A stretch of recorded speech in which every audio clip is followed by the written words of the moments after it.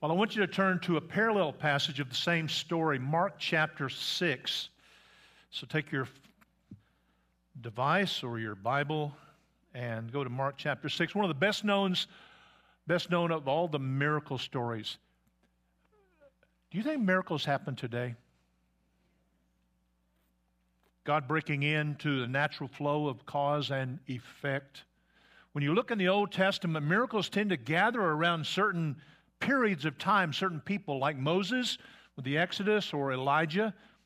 And then you read about the life of Jesus, and he is consistently, effortlessly performing miracles.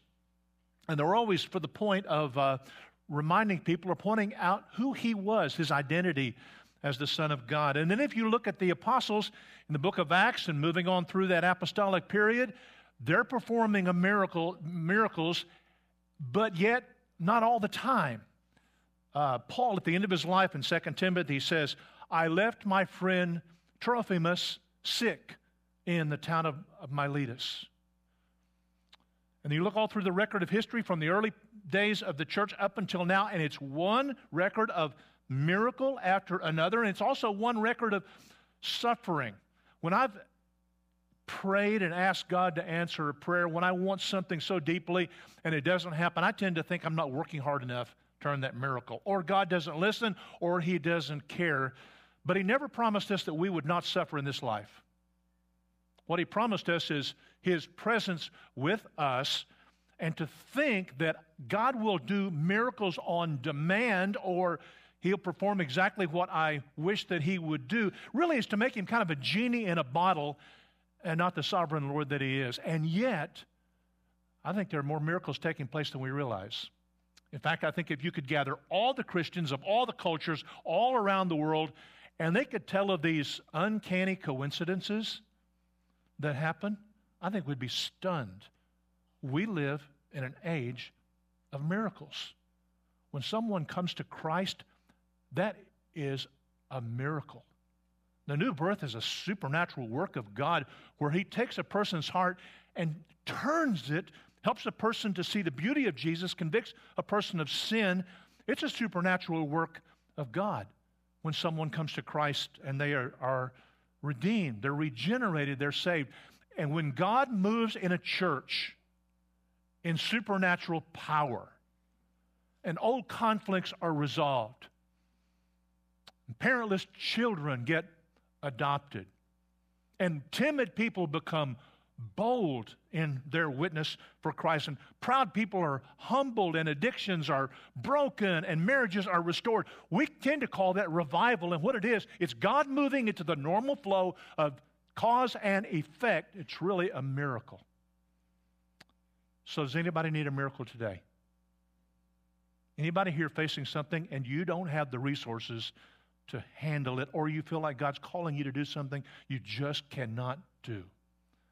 Let's see what guidance God gives us from this passage of Scripture. Mark chapter 6, and I want to begin with verse 30 and go all the way to verse 44. It's another account of the same story that we have heard. By the way, of all the miracles Jesus performed, and the Scripture records about 36 different kinds of miracles. That's just the tip of the iceberg.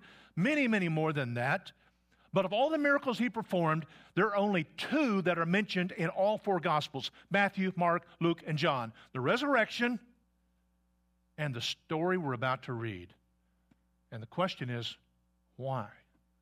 What is it about this story that caused Matthew, Mark, and Luke and John, each one of them, to record this story?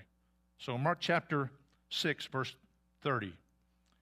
The apostles returned to Jesus, told him all that they had done and taught, and he said to them, "Come away by yourselves to a desolate place and rest a while, for many were coming and going, and they had no leisure even to eat.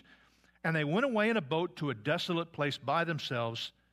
Now many saw them going and recognized them, and they ran there on foot from all the towns and got there ahead of them. And when he went ashore, he saw a great crowd, and he had compassion on them because they were like sheep without a shepherd. And he began to teach them many things. And when it grew late, his disciples came to him and said, This is a desolate place, and the hour is now late. Send them away to go into the surrounding countryside and the villages and buy themselves something to eat. But he answered them, you give them something to eat. And they said to him, shall we go and buy 200 denarii worth of bread and give it to them to eat? And he said, how many loaves do you have? We're in a series called about the questions that Jesus asked. Over 300 different questions. This is the question for today. What do you have? What do you have? How many loaves do you have? Go and see. And when they found out, they said 5 and 2 fish. And he commanded them all to sit down in groups on the green grass. And they sat down by groups, by hundreds and by 50s. And taking the 5 loaves and the 2 fish, he looked up to heaven and said a blessing, broke the loaves, gave them to the disciples to set before the people. And he divided the 2 fish among them all. And they all ate and were satisfied. And they took up 12 baskets full of broken pieces and of the fish. And those who ate the loaves were 5,000 men. This is God's word. Why did Matthew, Mark, and Luke, and John all record this particular miracle of all the miracles Jesus performed? I thought about that a lot this week, and I think one of the answers has to do with the magnitude of this particular miracle. Jesus fed 5,000 men, and Matthew says, besides the women and children. So you find 5,000 men, chances are you'll find maybe 5,000 women and kids. So we're talking maybe 20,000 people, maybe 25,000 people with 5 little barley loaves. I used to wonder when I was growing up, what mom would give a kid 5 loaves of bread, carry around? No, these were like biscuits. These were like crackers. They're like little nuggets. And 2 fish, and these are not salmon fillets. These are little pickled sardines that you would spread on top of the cracker just to make it edible. Last Friday night, a couple of days ago, Ruthie and I sat in a football stadium to watch one of our grandsons play at a high school football game. There were 4,000 people in that stadium. We were packed side by side. And thinking about this story, I just stood up and looked around. 4,000 people. And I wondered what would happen if Jesus came to me and said, I want you to feed all these people. Well, what do you have? Well, I got these Chick-fil-A minis, and I can do it. And they did it. The impossible took place. Sooner or later, every single one of us finds ourselves in a place where we simply don't know what to do, and we're facing what seems to be impossible. We don't have the resources. It's a health issue, or it's a financial issue, or it's an emotional issue. We're just overwhelmed. Here's the question. What in your life appears impossible? What keeps you awake at night? What is releasing acid in your stomach? What do you do when you fall short, you run out of time or energy or money or ideas or help? I was talking to someone one time about stress, and he said, people are like ducks. They look calm and cool on the surface, but inside they're paddling as fast as they can go. Kind of a picture of the way many of us live our lives. So why did Jesus feed 20,000 people with hardly enough food for a little boy to eat? Well, John, that we heard read a moment ago, says it was a test. It's not unusual for Jesus to ask people to do that which was impossible. People with limited resources, he would not hesitate to tell people to do what they could not do. He told a man who had been crippled since birth, stand up and walk. He's crippled. He told a dead girl, wake up. She's dead. And the crippled man stands up. And the little girl comes awake. Jesus would often ask his people to do what they could not do. And he will often test us, and he will stretch our faith. He'll put us into situations where we are way out of our depth. We're just barely treading water. He's told us as a church to go to all nations and take the gospel to every people group on earth. And friends, there are places where we cannot go unless we're willing to go and die. Ruthie and I were in the Himalayas way up in northern India on a mission trip a few years ago. And we ran into a young man named Samuel from South India, and his church had sent him up to North India to plant a church up among the Buddhist people in those Buddhist Tibetan villages. And we got to talking to him, and he was scared to death. 20 years old, scared to death, lonely. He said, I wrote my dad, and I said, can I come back home? And he said, this is the letter my dad sent me. He who puts his hand to the plow and looks back is not worthy of the kingdom of God. That's what his dad said. He said his church back home had a board, kind of maybe some of you grew up in a church and there was this little announcement board up in the front and the hymns or the amount of money that came in last week or the attendance figures. He said in his church they had a board. It's a martyr board. There's 7 names on that board of people who left and died. And he said they just made space for an 8th name. Jesus will ask you to do for his glory what you don't know that you can do. He has told us to forgive forgive situations that are unforgivable. He has told us to love people who are not lovable. This story tells us when we have very little and we give it to him, that he combines it with his very much, and anything can happen in his time and in his way for his glory. But following Jesus is a life of impossible commands, hopeless situations, and God doing what just seems to be impossible. One of the things about this story that just intrigues me is the number of details in this story. They're told it was a desolate place, but it's not a desert because he mentions green grass. So this is springtime in Israel. This is up in what today is the Golan Heights. And we're told it's late, so we're thinking it's this beautiful spring day, late in the afternoon or evening. The sun is beginning to set. People have been there all day, and they're getting hungry. And I really wonder if it's the disciples who are getting hungry. Because they're the ones who came to Jesus and said, we need to do something. We're fine, but all those people are hungry. You understand, Jesus, couldn't you do something? They brought the question up. I'm hungry.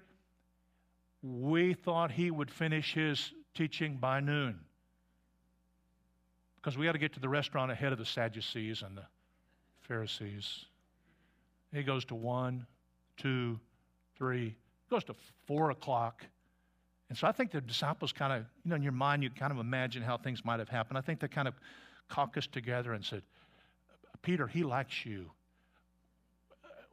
Can you interrupt him and do something? We're starving. We've not had anything to eat all day long. So Peter goes to Jesus and says, excuse me, Lord, all these people are hungry. And matter of factly, Jesus says, you feed them.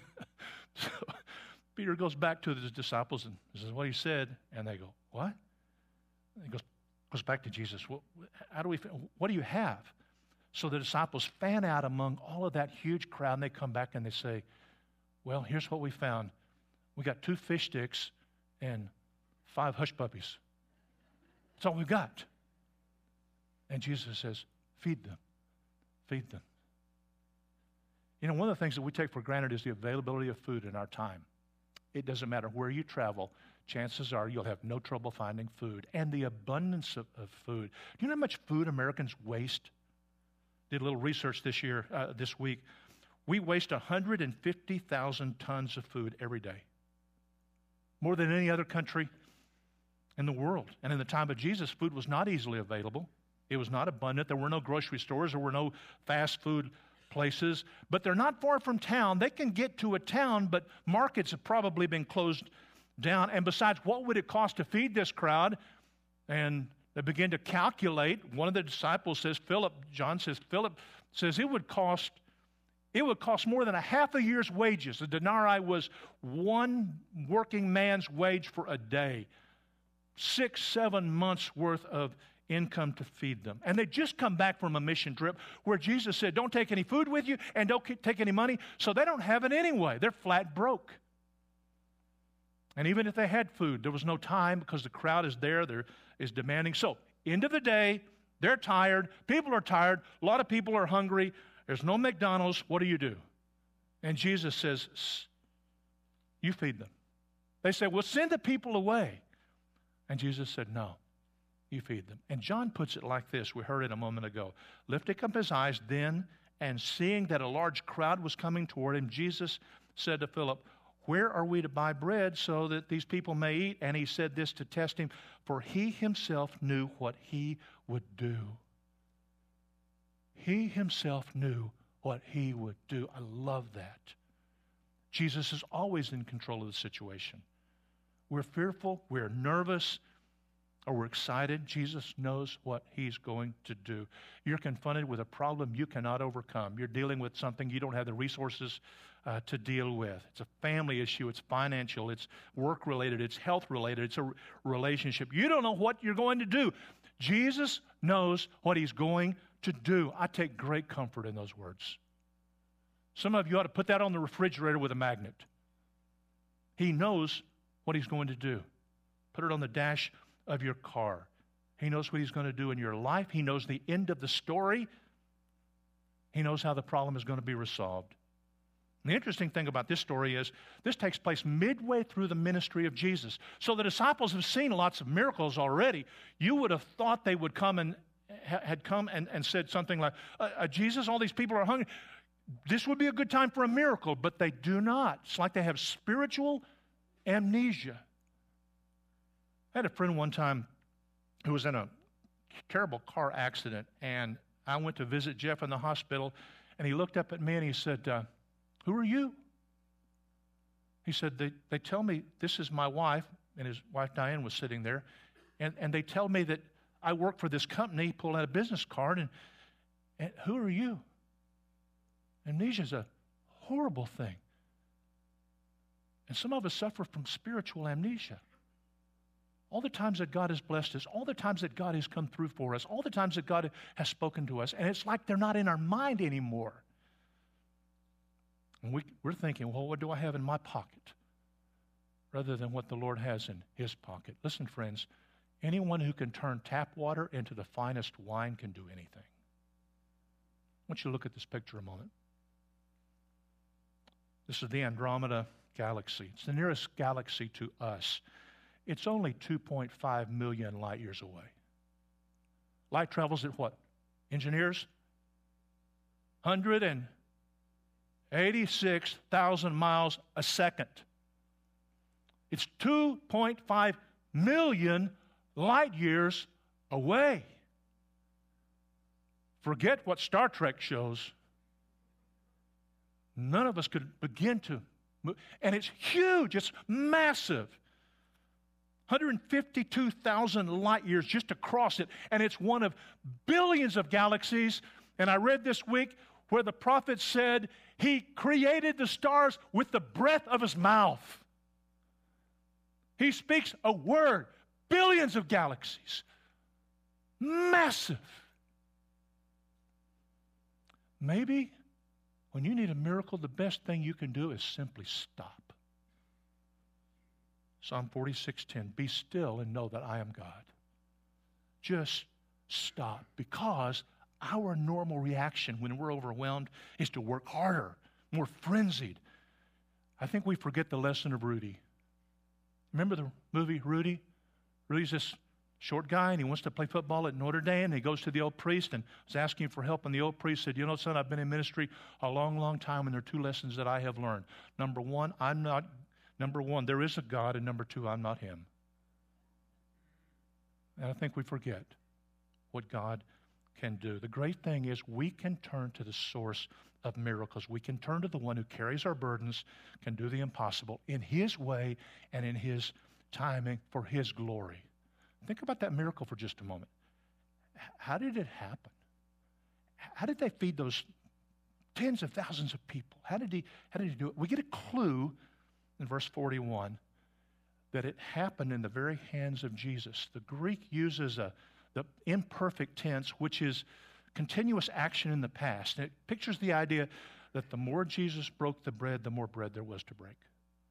The more fish there was that he broke, the more fish there was.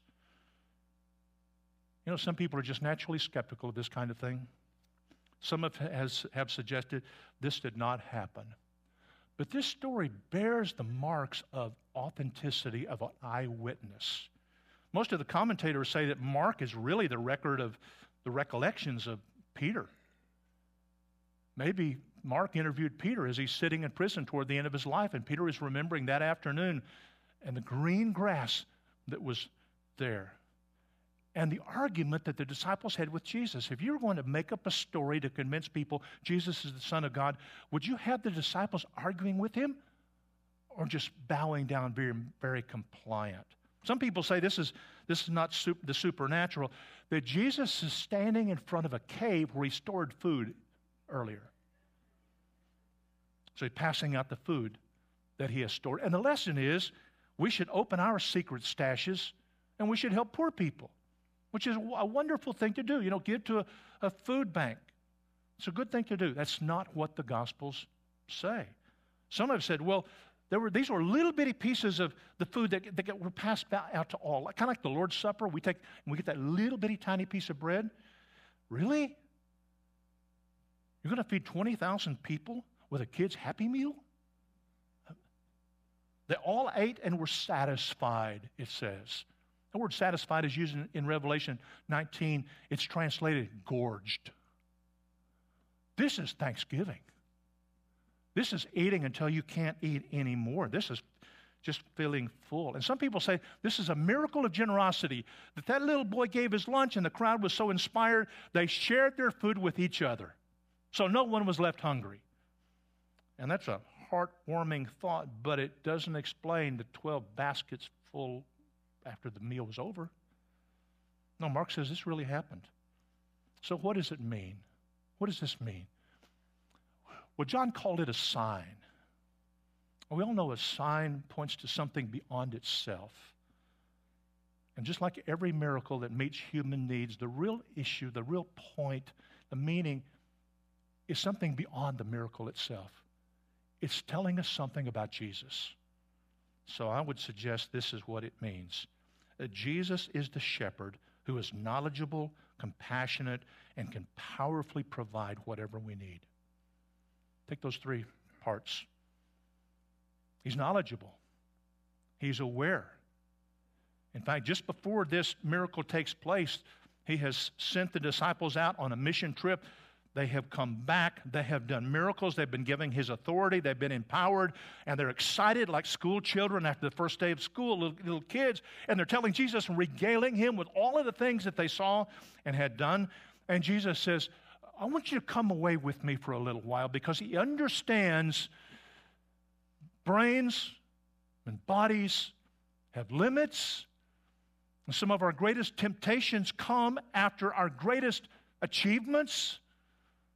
And he recognizes a need for rest. Vince Havner used to say, if you do not come apart and rest, you will come apart. I think that's true. Mary had a little lamb, should have been a sheep, but it joined the local church and died for lack of sleep. Psalm 104 says he knows how we're formed. He remembers that we are but dust.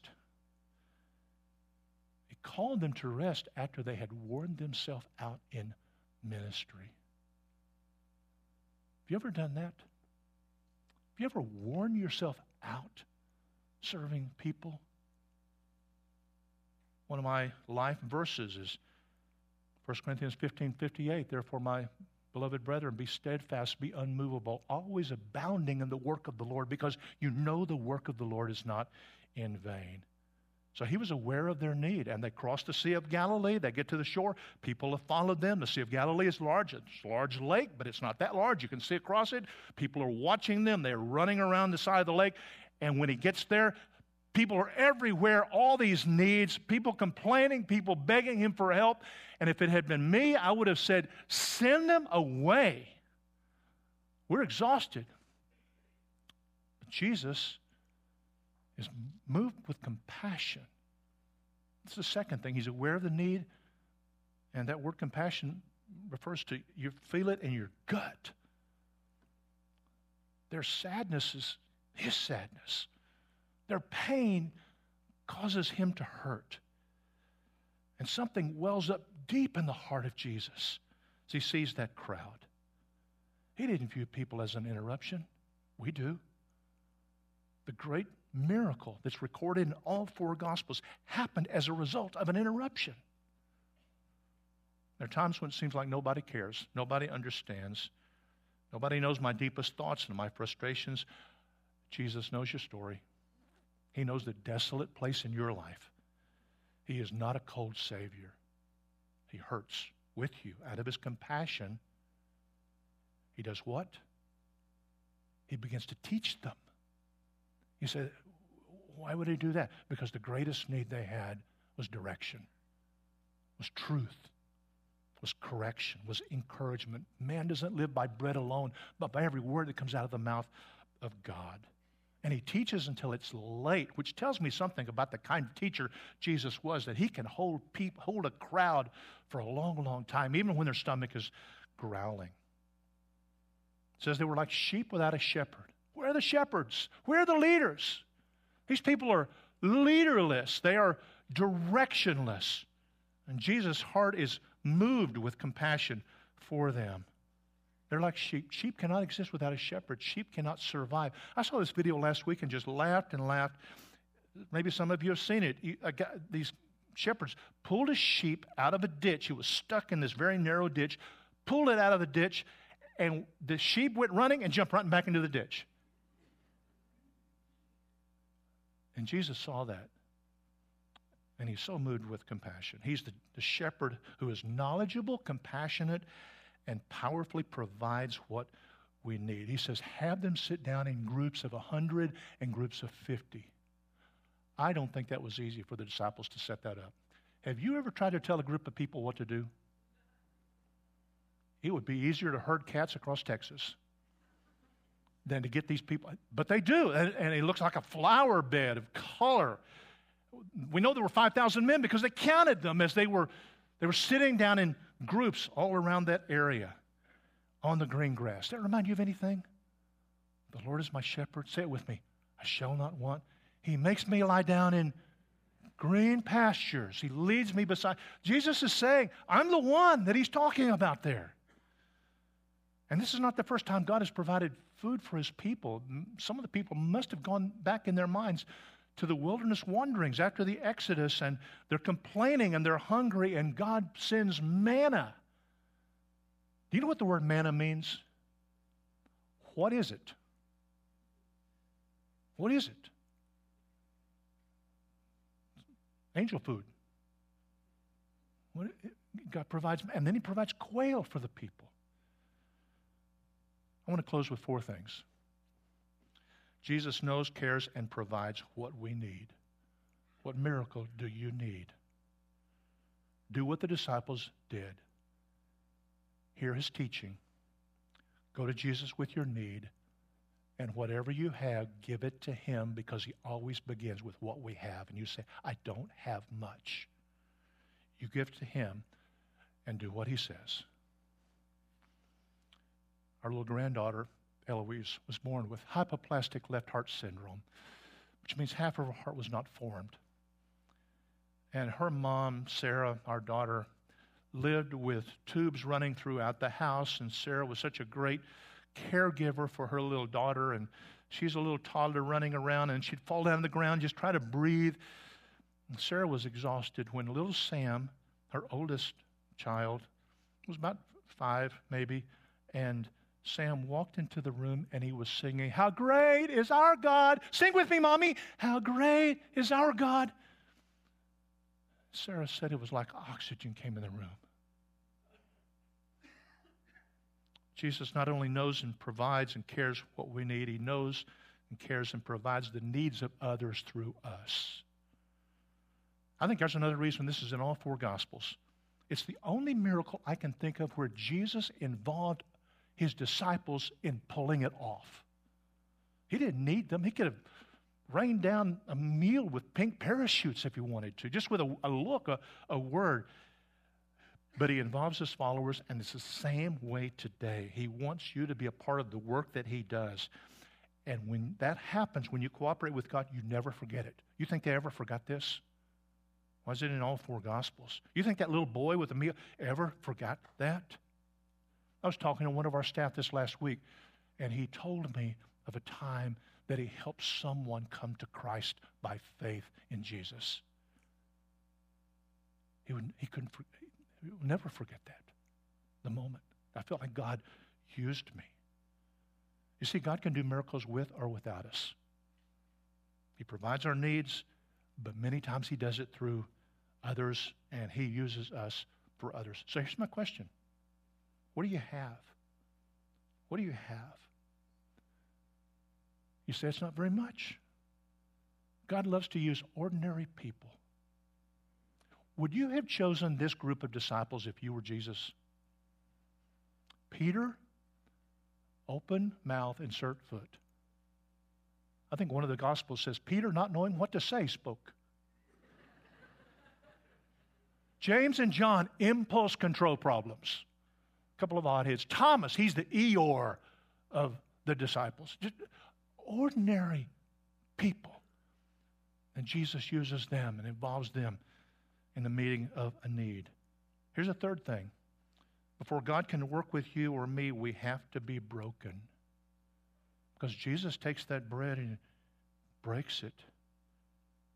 And it's when we realize how helpless we are, how powerless we are. He says, how many loaves do you have? This is it. Has God been breaking anybody here? Breaking your pride, shattering your dreams. Your self-esteem is shaken. You're broken physically. Ruthie and I, driving back from Arkansas, this game that we watched, we're listening to the story of Elizabeth Elliot. It's a book about her life. And she lost 3 husbands to death. 3 times grieving the loss of a husband. She wrote this, if all we have to offer is a broken heart, you offer a broken heart. In a time of grief, the recognition that this is material for sacrifice has been a great strength for me. He will not refuse to receive it and use it. I believe with all of my heart that when our hearts get broken and we feel broken, God is setting us up for a blessing because brokenness precedes blessing. If you're in a place of brokenness, just get ready. I believe God may be ready to act. And when we meet the needs of others, our own needs get met. Those 12 baskets, is it any coincidence there were 12 apostles? Jesus cares for his followers as well. He provides for them. The day after the miracle, I'll close with this. The day after the miracle, Jesus is again teaching the crowd, and they wanted another meal. Worship team, come on up. I'll read this. This is from John.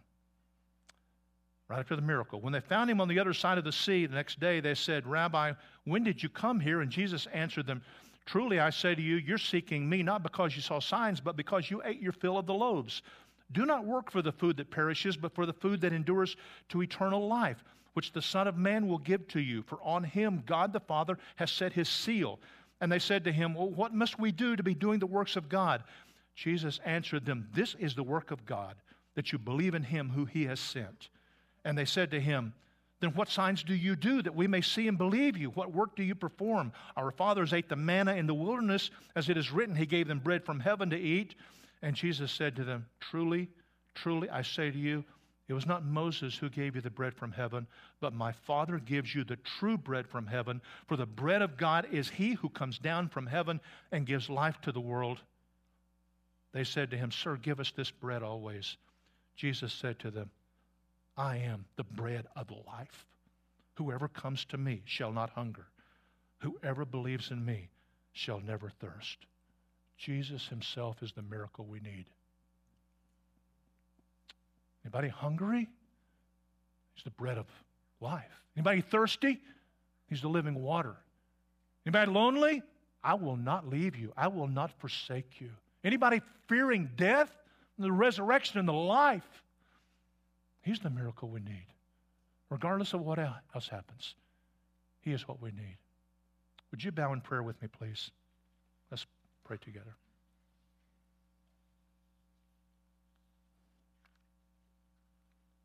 If you need a miracle, do what the disciples did. Go to Him.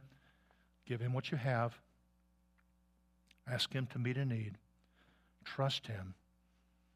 And realize that He's the bread you really need. If you've never given your life to Jesus Christ, would you do that today? God's opening your heart right now. You're saying He can do for you what nobody else can do. He can forgive what everyone else knows about you, that you are a sinner. He can give you eternal life. Call on Him today.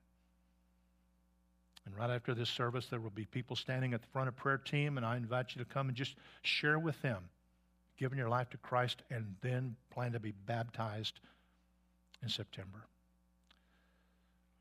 Lord, what an amazing story. Thank you for the opportunity to read it, capture some insight about it, and call on you as our miracle maker and trust you. Lord, we love you and we thank you for loving us. We give ourselves to you as best we know how. In Jesus' name, amen. Let's stand together to our feet.